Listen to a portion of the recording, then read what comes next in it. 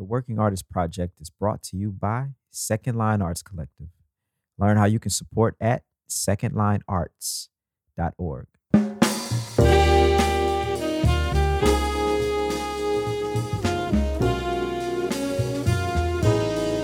We're creating a platform for those who are curious, one that tells the story from the artist's perspective. Moments in time, captured from the innovators who are reshaping dance, music, theater, and the visual arts. This is the Working Artist Project. All right, ladies and gentlemen, welcome to the Working Artist Project. Tonight's guest is the wonderful, the amazing, the magnanimous. Is that the right word, Greg? For this guy, yeah, magnanimous is definitely the word for him. Roderick Paulin. And Roderick, for me, I know at least for me, I met him in Delphio's band, and he was like that guy who always helped you, know the truth. That is always certainly real. One way of putting it, without a doubt. Roderick is full of truth. Roderick is one of the most incredible musicians, saxophone players that I have ever met. And he's one of the few cats that when I leave New Orleans and I start listening to a whole heap of tenor players, at some point I tell myself, man, what I would do to listen to Roderick Paulin right now. Yeah, Roderick, what's up, man? How you doing? Man, y'all already know what it is, man. I'm glad to be here with y'all today, fellas. How y'all doing, man? Glad to be here. Man. Doing good. Doing good. Yeah, man, it's good. It's good to be here with you. It's good to see you. It's been quite a while. Yeah, man, it's been a minute, especially with everything that's going on, man. So but again, congrats on your baby girl, man. Thank you. Yeah. Thank you, man. Thank you. Yeah, I'm trying to get it together over here. I'm the diaper changing king. Yeah. Can't nobody see me on the diaper changer, man. Wow. Yeah. The undisputed diaper changing king. Are you still the Uno champion, or are you just diaper? Oh yeah, king now? absolutely. all of the above. All of the above. Man. Absolutely. Yeah, man, Roderick. So I want to get right into things, man. And for those who don't know Roderick, you about to get to know him right now. Yeah. And so you come from one of those famous New Orleans music families. And it's funny to say it like that because I'm always telling my wife about all of these music families. Yeah. And I'm gonna let you tell the people what's going on with that. Yeah, well, New Orleans has a lot of musical families. My family, the Andrews family, Marcellus's, and the list just goes on and on.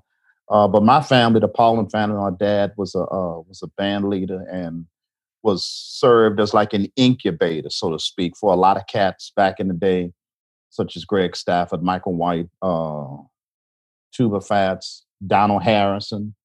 So yeah, man, and it was a great experience to kind of grow up and see that, see all those cats. And I wasn't even playing. I can remember they would congregate at my dad's house, and my dad, they would, cats just hanging and talking before the gig, and sometimes I would go and just being immersed in it and being around that kind of energy, helped shape me into who I was until I started playing years later and whatnot. So yeah, it's a great experience. I'm the youngest. My mother and father, they had 13 children, and 10 boys, 3 girls, and 6 of the sons played. My 2 sisters, I had one sister that played flute, another one played piano. So, music was like a constant, like most families and musical families in New Orleans. So, it was always a thing, so. But really, honestly and truly, I wanted to be an airline pilot. I really did. I wanted to be a pilot. I really did. I used to go and watch the planes take off at the Lakefront Airport when I was young. You know what I'm saying? But, I got so involved into the music. It's like going out into the ocean, and it's like you're just everywhere you turn around, there's water. So it's too late now. I'm in too deep. So that's right. Yeah. Can you tell, what's your earliest musical memory? Like, coming from a musical family, you must, again, interacting with all these who's who of musicians and cats like that. What's the first musical thing that pops into your head when you think about you as a young person? It goes back, I would say 1979. Wow. I was in 6th grade, and it was Mardi Gras Day. And Mardi Gras Day, of course, everything's a lot of parades and whatnot. So the saxophone player that my dad had hired to make the gig, he couldn't make the gig at the last minute. So at that time, I think I knew When the Saints Go Marching In, Just a Closer Walk with Thee, and By and By. And those 3 songs, I'm not even sure if I knew them 100%. So my dad woke me up like about 4:30 in the morning. He said, "Get up, get dressed, let's go." And I'm saying, "Go where?" And he's like, "Look, you got to come make this gig, man." So I'm in 6th grade. So I'm listening and playing the gig, and I'm just feeling it. And my dad he said, "Look, whatever you don't know, don't play, but listen to them and learn the form of the tone." And that's what he did. So, and of course, the greatest thing is at the end of the gig, he paid me money. I said, "Yeah, I could probably do this."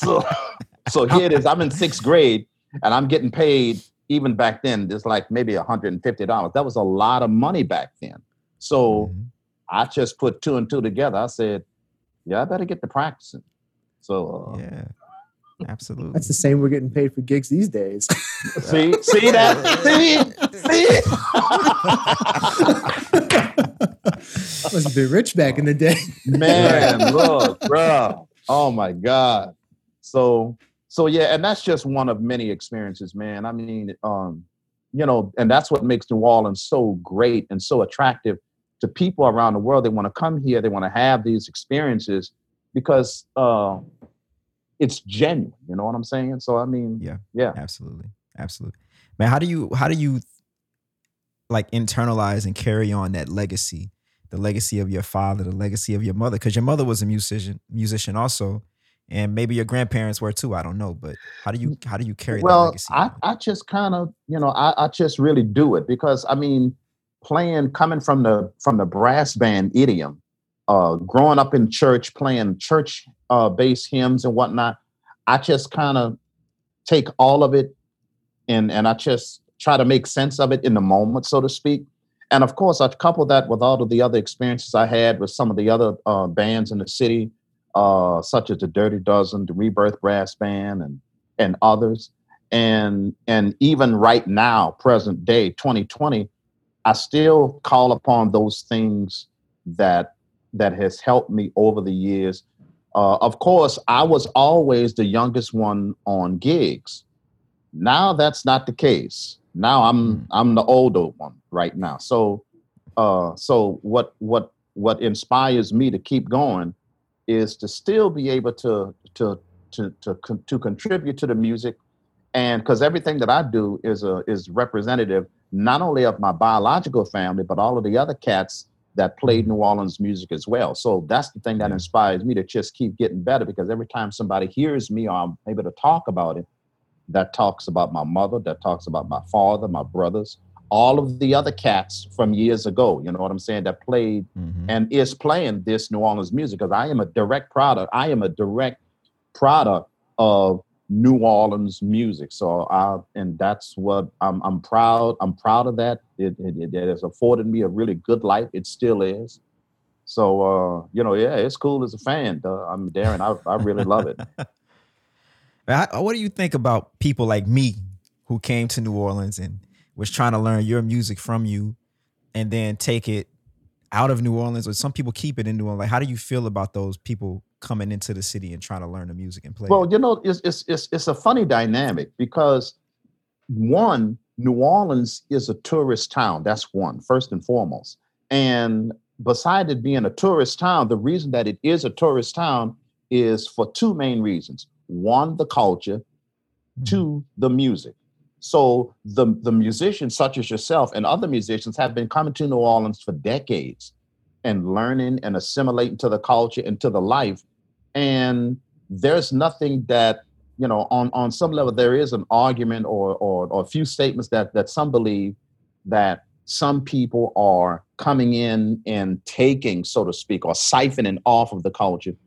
Well, we could say that, but the only thing that we can do is do our part. And musicians such as yourself, that's why when people come, any interaction that I try to have with musicians that may not be from here, a lot of times what they miss is not so much about the music. It's not about it's about the people. You got to get to know who the people are, because the people internalize where they are, who we are, what we do in New Orleans, and that comes through the music. So, Absolutely. I mean, you can learn the music, and that's what I tell people all the time. You can learn the music, but until you start learning the people, talk to the people, find out who they are, that's going to help you identify with what's happening with the music. That's so Yeah. interesting too, because like again, the word social music, and I think I know Jonathan Baptiste has been throwing that around a lot with his band, but New Orleans is without a doubt the epitome of the idea of social music, and it always blows my mind like hearing young cats come to New Orleans and they can play the music, they're playing all the right notes, but exactly what you're saying is they're missing the social aspect of what it means to be from New Orleans, what it means to live like you're from New Orleans, and Yeah. and do all of those things that we kind of take for granted from being here and living here. Yeah, exactly. And the other thing on the heels of that, Greg, is like for example, let's talk about the musicians in Jackson Square. The cats that play in Jackson Square, they may not be the most technically sound. They may not be the most technically sound musicians, but what they play is honest. Mm-hmm. If they're playing a whole note, you can bet your bottom dollar that is the most sincere whole note that you're probably going to hear. And again, that's and I think that we're talking about respect now, because what happens a lot of times in some music schools, so much attention is focused on the notes and the phrases, and yes, those are important. But at the end of the day, besides the music, we got to get back to people, because you got to make a connection with people. The cats in Jackson Square, they make a connection with people, and that's why they come from all over the world. And you'd be surprised. People on the street are making a living of 40 to 50, some $60,000 playing on the street. So that is to be respected. And I think what happens a lot of times, particularly in New Orleans, is that that's kind of looked down upon. It's like, well, you have to go to school. School is not going to teach you how to play. End of discussion.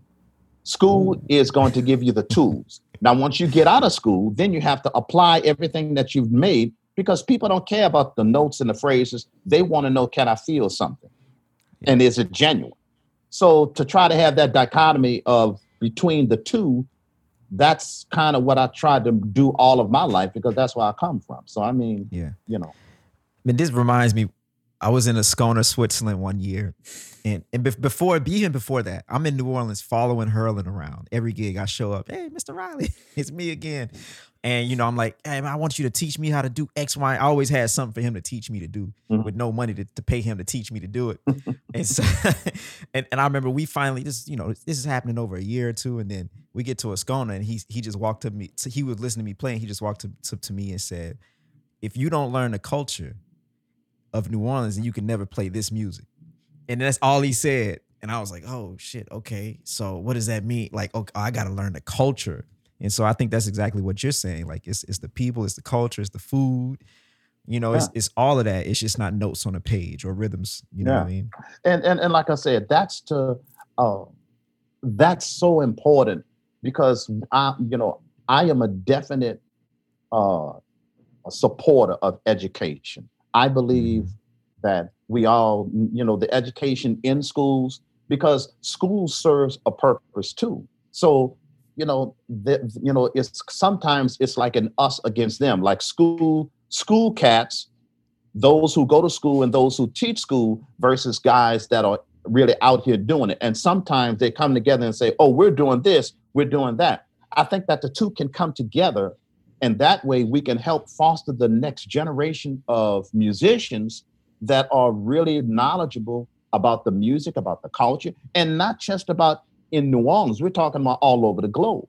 I mean, people have taken music, New Orleans music as well, and just made it shareable and linked it with people because people liked it.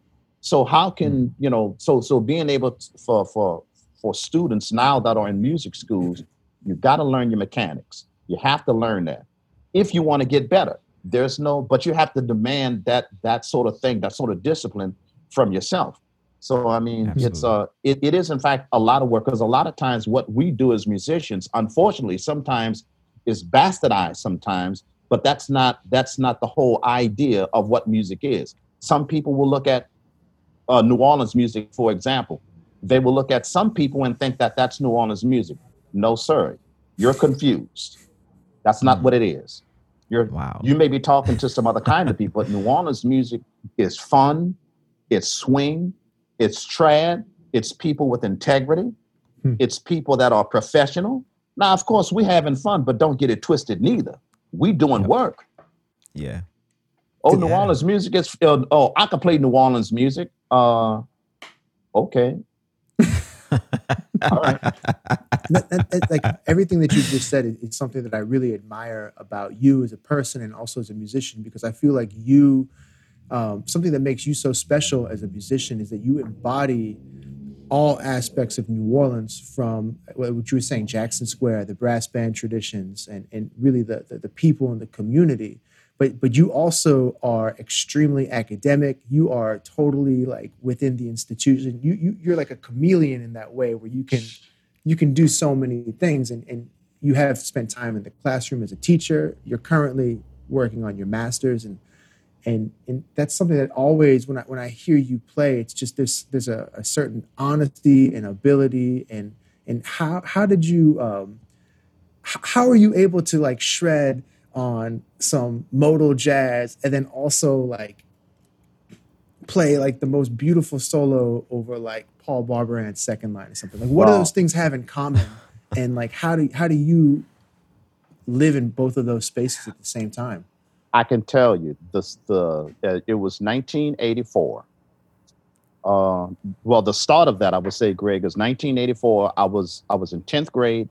I was at NOCA. Ellis Marcellus was over the jazz department at NOCA. And I was learning Charlie Parker, John Coltrane, all of that stuff. So that's what I was doing in school. Of course, you go to school half day, then you go to NOCA in the afternoon. Well, I was learning all these things over the course of the year. And of course, I'm still performing in my father's, traditional brass band. And my father, of course, it was traditional brass band. So I went on his gig. We're playing Paul Barber, and we have to play the gig. And I'm playing Coltrane, I'm playing Sonny Stitt, or trying to Charlie Parker, John Coltrane. And my dad used to have this big calendar up on the wall, and it had all of the gigs that was happening for the month. So I'm living at home. Of course, I'm in 10th grade. I'm looking at these gigs. I'm saying, okay, yeah. So I get dressed for the gig, black and white. I get my instrument. I'm going out to the car. My dad asked me, he says, where you going? Well, I thought, he says, you haven't learned how to play the gig. And for 6 months, my father didn't hire me. Wow. So guess what? I learned how to play the blues. If the gig was the blues, you play the blues.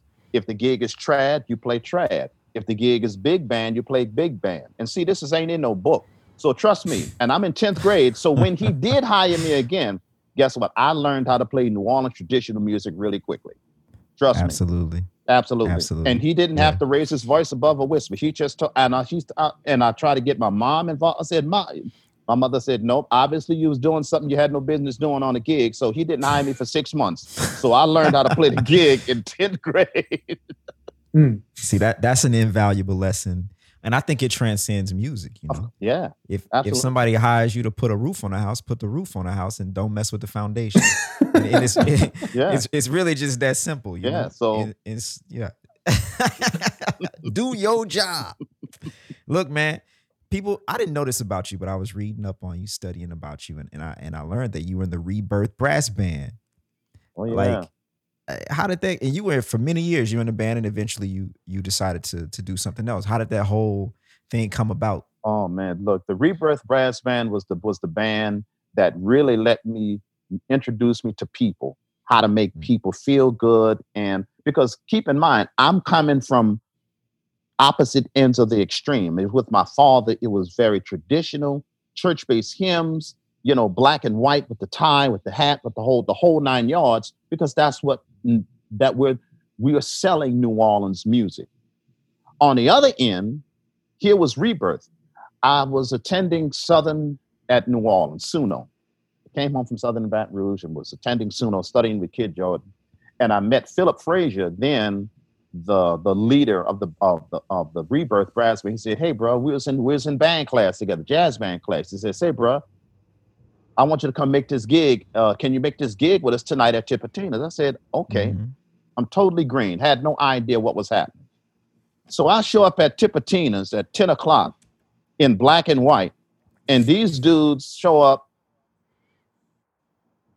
jeans, dress, some really casual, and I was sticking out like a sore thumb. But musically, I had to make the adjustment because I was playing alto at the time, and the gig went off fine. And they said, "Say, bro, the alto is fine, but we need you in a lower voice." So I had to get me a tenor. So I went to the pawn shop the next day and bought me a tenor for like $225. And that's when I started playing tenor with them. Wow. And those guys, it was playing with those guys was absolutely wonderful. I got to travel, got exposed to all kinds of things. That's when I started my writing opportunities because of Rebirth. You know what I'm saying? So it was, we was traveling 200-300 days a year. And I did that for a while. And I said I wanted to go back and finish my undergrad. So I kind of started stepping back and started going to school part-time. You know what I'm saying? So, okay. But yeah, those guys taught me about intensity, and they taught me how to really, really make the music happen. And from a harmonic standpoint, because the idea back then was that a lot of the bands harmonically was playing like one, the root, the third, and the fifth. So what I started doing, I started playing the seventh. I always played from the fifth, the seventh, and the ninth. And what it did, it started changing the color of the song. And they never heard that. So it was like, "Bro, what you doing?" I'm like, I'm just playing a line on the seventh. And it started really, the harmony started to being stretched. So I would tell the cats, "Look, play this note." I started, telling them about 11 chords and 13 chords and start stretching the harmonies in a way that brass band music really had not been done, while still keeping that intensity of the rhythm section with that intensity. So, I mean, it was really, really cool. I learned a lot about, people, writing music, and I learned the art of travel. We're talking non-musical things because trust me, I learned the art of travel. I learned how to travel smart. Yeah. Yep. When you travel, you want to travel smart. You want to travel economically. Mm-hmm. I learned about the business, about being paid well, having everything together with your BMI so you can still get your checks every 3 months, which I still do, thank God. Yeah. So, I mean, the whole 9 yards, man. I mean, it was totally, totally great, man. Man, right now I want to listen to some of your music and give the people who don't know you an opportunity to get to know you musically. And I want to start in the tradition because that's what we are now. And later on, we'll get into some of your other pursuits. Mm-hmm. And so why don't we play Bogalusa Strut?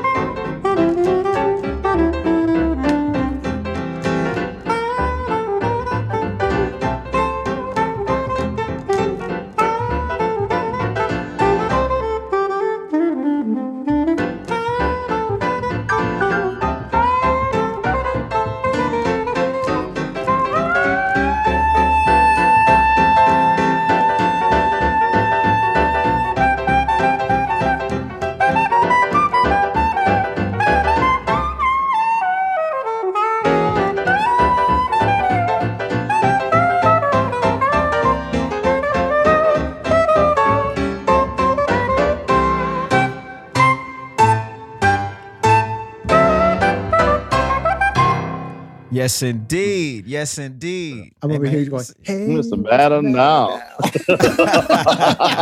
now? Yeah, man. Oh, that's awesome. Yo, man, just so killing. And unfortunately, I feel like we could spend days and weeks talking about musically what you're doing and just really dig into that. But maybe this would be a good time to transition more into the business aspects of your life and your career. And something that I really admire about you particularly is, again, like the man, just you're so deep rooted in what it means to be from New Orleans, playing the music on such a high level. I mean, you're educated, you're a hustler to the max, but you got your business together and you're always preaching. I mean, you have some of the greatest sayings in the world, and you're always harping on how important it is to get your business together. What advice do you have for young musicians coming up, looking to make a career in the music, and maybe not specifically about what notes to play on a C7, but like how do you feed your kids, and how do you keep a roof over your head and make it to rehearsal? Yeah, it's any business is tough, particularly the entertainment industry, because there is no retirement at the end of it. So that means that you have to have things set up as you progress in your career. So when you get to a certain point, let's say at 65, typically, which is the most looked at age in the United States for retirement, if you decide to go into the entertainment industry as a professional musician, you want to take a look at that. Just the numbers alone is going to dictate that you have to have some other things set up. If the gig is paying, let's say $100, take 30% off. Take 30% off the top. Every gig I do, I take 30% off the top, regardless as to what's happening. And I put that aside. I don't touch it. Uh, and sometimes I've always had a day job as a teacher, or I worked for AT&T close to 20 years. So, and still doing gigs at night, because when I say that the hustle don't stop, it's really not just a cliche of words. It's really true, because it doesn't stop. There is no such thing as extra money, particularly for musicians. So it's important for musicians to understand the dynamic of the business end of what we do. Because again, you can love the music and you can love the music, but at the end of the day, it's a business. And regardless as to what you do with the music, you don't want to find yourself in a position in your 50s or 60s looking for somebody else to do something for you, because it's not going to happen. Nobody is coming to your rescue. So musicians not only have to learn the music, they have to make themselves aware of the business practices, so they can be in a better financial position to go ahead and live a good life. And if, as musicians, if we cannot have an intelligent adult conversation about the money, I don't want to work with you, plain and simple. Because what we're not going to do, we're not going to argue about money. If I am not going to raise my voice about money. I did that years ago, and so now, uh, coming up in the business, I've had other mentors and other older musicians that have told me the same thing. And playing music and whatnot, and of course, in the music business, everything is readily available at your disposal. We're in the entertainment industry. We have food, we have drinks, and all of those different kinds of things, and that's good. You should enjoy yourself. However, remember, at the end of the day, you're getting older. You're not going to be able to do the things at 50 that you used to do at 25, and that's from a numbers standpoint. So how do you move forward in your career financially if you don't have a plan? And you have to have a plan. It's got to be detailed, and leaving it to hope and chance is not a plan. And that's not a judgment. That's just what it is. So studying music, study the economics, study your craft. If you want to get paid more as a musician, go home and practice. So when somebody comes to you, if they want a really good clarinetist, I know that I have to be on top. If you want me to play a certain kind of way, that means I have to be paid. I have to be compensated in such a way that warrants me asking for a price that's higher than the norm. Some party planners, they actually thrive on that. I tell musicians all the time. Sometimes, you know, they're always looking for the cheaper musicians. Well, let me tell you something. Cheap is expensive. Sure, you can go get a musician that may be cheap, but they may not show up on time. Particularly in a hotel where you have clients and conventions, they want the New Orleans experience, but they also want professionalism. They want you to show up on time, do the job, and I've been there, done that, and everybody has a story, man. So, I mean, we just have to continually make the economic portion of what we do a part of what we do every day, besides the music. Yeah. Yeah, man. Those are all really. I mean, people should be paying you for what you just said. And the crazy part about everything that you just said, there is no structure for that education in university, in high school, in elementary, just the basic Yeah, economics. You know what I mean? If I get paid $100, Uncle Sam, he needs 10%. And then you got to figure out how you're going to save another at least 10% on top of that for yeah, retirement. And then you got to know where to put it. Do you put it in a Roth IRA, a SEP, IRA? Like you got to figure out, okay, how do I set myself up for retirement? Then how much, it's so many little things like that for personally, I had to read books after college. Like, wait, how does this right. work? Because no one told me in college. And when I asked anything about money, clinicians and teachers would change the subject because guess what? They Yeah, didn't know. exactly. And so you know, my message right now is, why can't we talk about the economic portion of our business? See, the economics is taboo in this business. If you talk about that, well, then you're kind of labeled as not being cool. Oh, I thought we was cool. No, sir, we're going to be cool because we're going to have an intelligent conversation about the money. And again, if there is some sort of a rift about that, well, then I may not want to do business with you because there's some other kind of funny business that could happen. We don't want that. And those are kind of things that's not talked about in the music business, and it needs to be, because I have made those errors. I'm not just talking this; I live this, so I now know what to do and how to do it. And like a gig, the only way you learn to play the song better is you got to practice. So not only talking about the music, we also got to take care of our physical, because if we're not physically well, we're not going to be able to do this work. You got cats that are taking pills at 55, 60 years old. You didn't get like that taking a pill. Again, this is no judgment.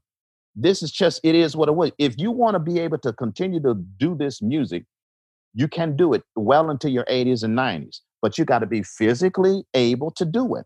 So you may have to watch. You may not be able to drink as much. You may not be able to smoke as much. Again, that's just an outsider looking in. You do what you do, and it's cool. However, if you get sick, you don't have no retirement, you don't have any Medicaid or Medicare. How you going to get that taken care of? Because the world of reality is everything costs money. Mhm. So Everything costs money.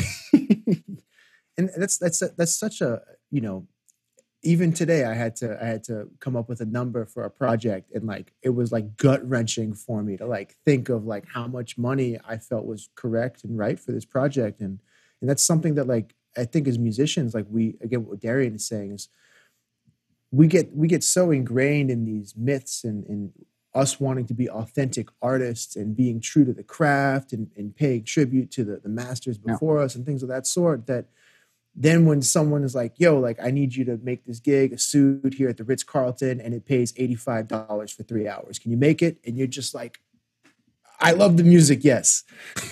yeah, and I think that's something like what you said is like the reason why, for all the young musicians out there watching, you got to keep your body in shape. You have to take care of your finances.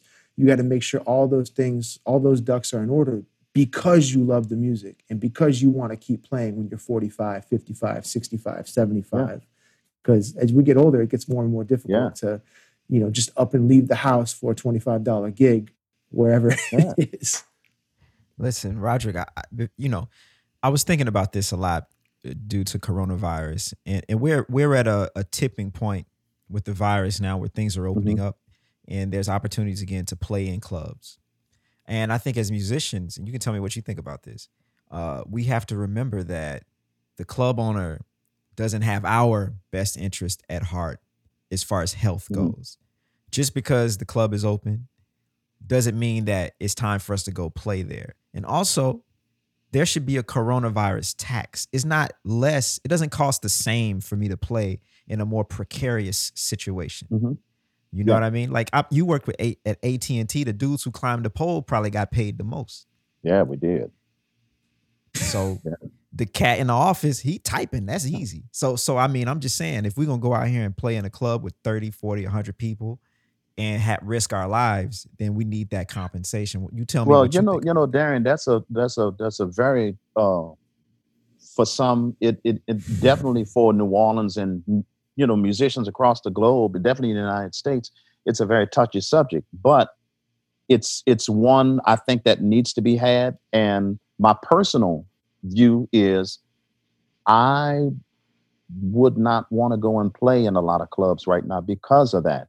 And just because, let me also say, just because I'm older, um, and everybody's situation is completely different.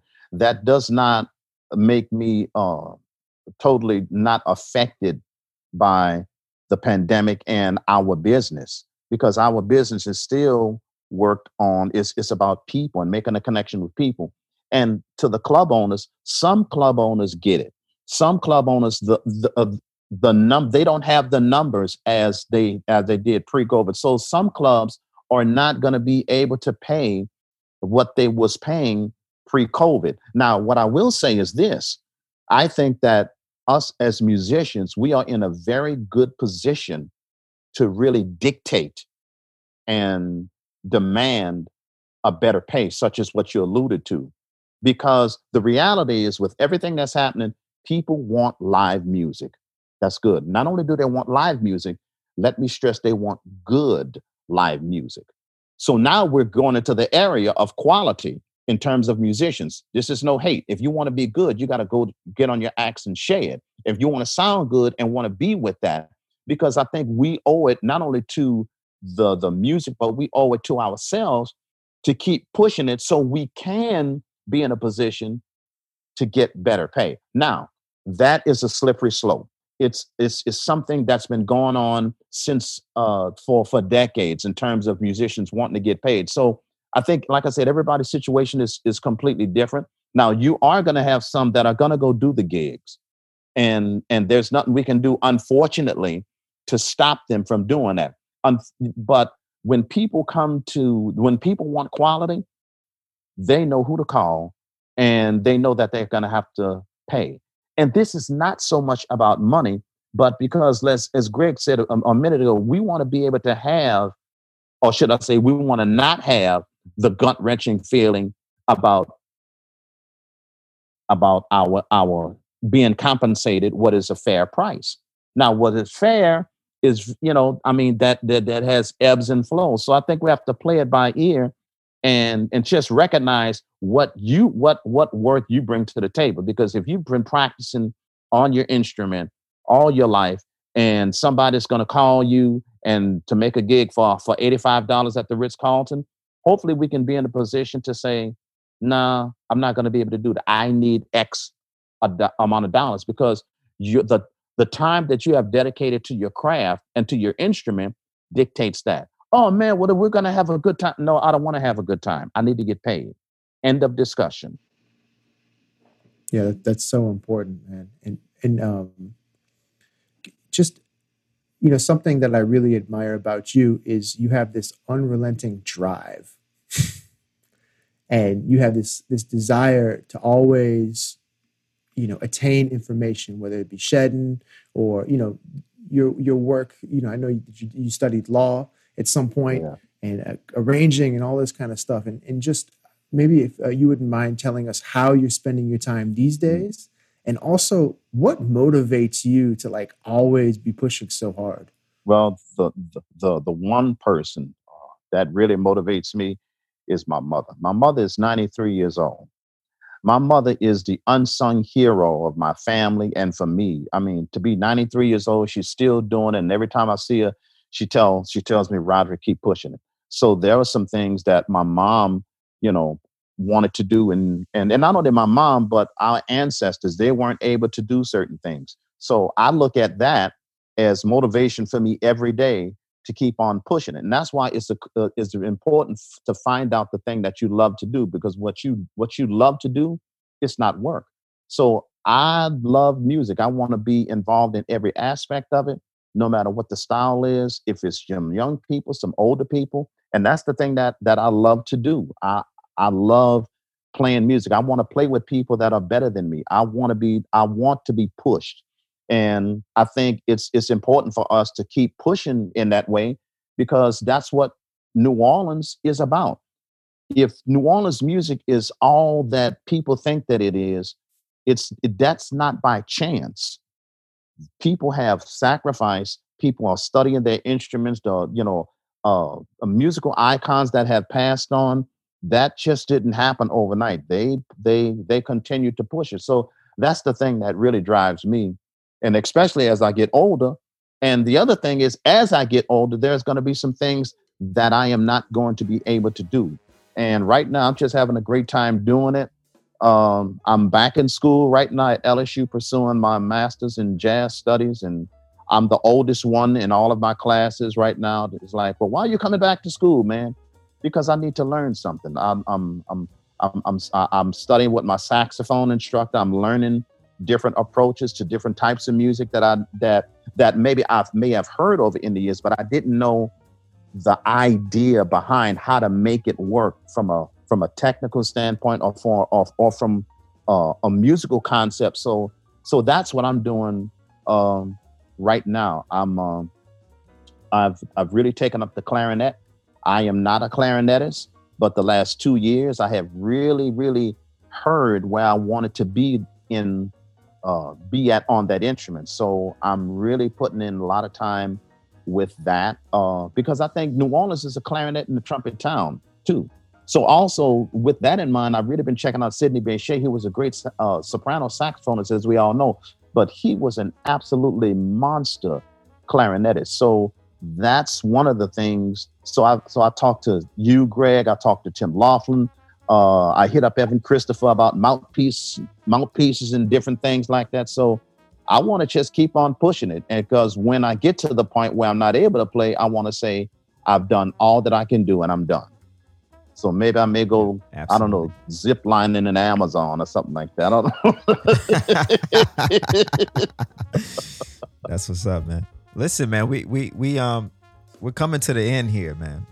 And as we are, I do want to give you an opportunity to kind of, promote your things, give the people the links and tell them how they can connect with you. Well, you can catch me on social media. You can catch me on Facebook, on Twitter, Instagram, Roderick Paulin, the Reverend. One of the things I'm doing is just I'm attempting to really just trying to move forward, really, honestly. I mean, like I said, with school taking up a lot of my time, especially within a pandemic right now, that's kind of one of the things, one of the most important things that I'm working on. But the other thing I want to let musicians know is really understand, take care of your mental.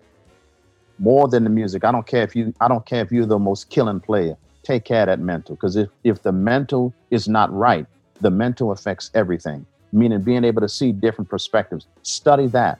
Go and get a talk to somebody, a therapist. Nothing is wrong with that.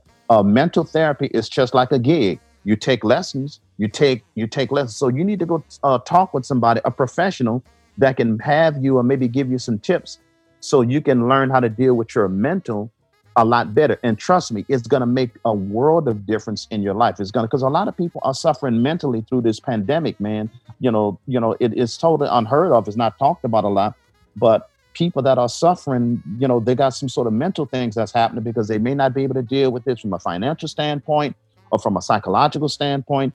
And then sometimes people need to just talk to people, man, and say, look, I'm dealing with this. They don't need to feel like they're on an island by themselves, because if we are saying that we have, well, then we need to be able to talk about that and encourage people in that way, and not make them feel that it's an issue to be able to have that, so that's a kind of like my thing, man. So But again, I really appreciate y'all the opportunity to be able to be on this with y'all, man. So, you know, uh, I know sometimes some of the things I said may have been perceived as maybe hardcore, but the only thing is I just know what works in music. I mean, if our teachers weren't hardcore with us, how would we have gotten better? And I think that's what we've missed that somewhat in education across the board. Now, we're not talking about being disrespectful, no, but demanding more from your students. If you're not demanding more from yourself, how can we demand more from students? There it is, man. I don't know if there's anything else to say after all that. Man, let me say, having spent many years on the gig, on the bandstand with you, and been on airplanes and such, I really appreciate all the time we get to hang and talk. And when you were talking about mental health, you're always so forthcoming with cats in the band and young musicians, and being upfront with letting them know how things are, and being available and kind of, not necessarily you're giving therapy on the bandstand or something like that, but you are, and making cats aware of, the bigger picture of life, and in the of learning life lessons through music. And I wanted to thank you for always being that cat on the bandstand for me, and I know you're that cat for a lot of other people. Oh man, look, Greg, I'm so glad to do that. And Darren, look, everything what I said, man, look, I can say those things because I have been there myself. Trust me, this is not something I just read in the book. I have lived this. I've experienced that. I've went through that, and it doesn't make me better than anyone. But if I can share some knowledge with somebody and they can hopefully get something from it, I'm gonna just give it away. That's it. I mean, that's all I got. Some will, some won't. Some do, some don't. That's the most profound thing I got, fellas. So look, I'm good. So it's like, let's keep it moving, So listen, y'all, we want to thank y'all for tuning in to this episode of the Working Artist Project. Yes, sir. And if you want to know how you can support us to keep us going, you can head on over to our website, secondlinearts.org, and hit that donate button 50 times.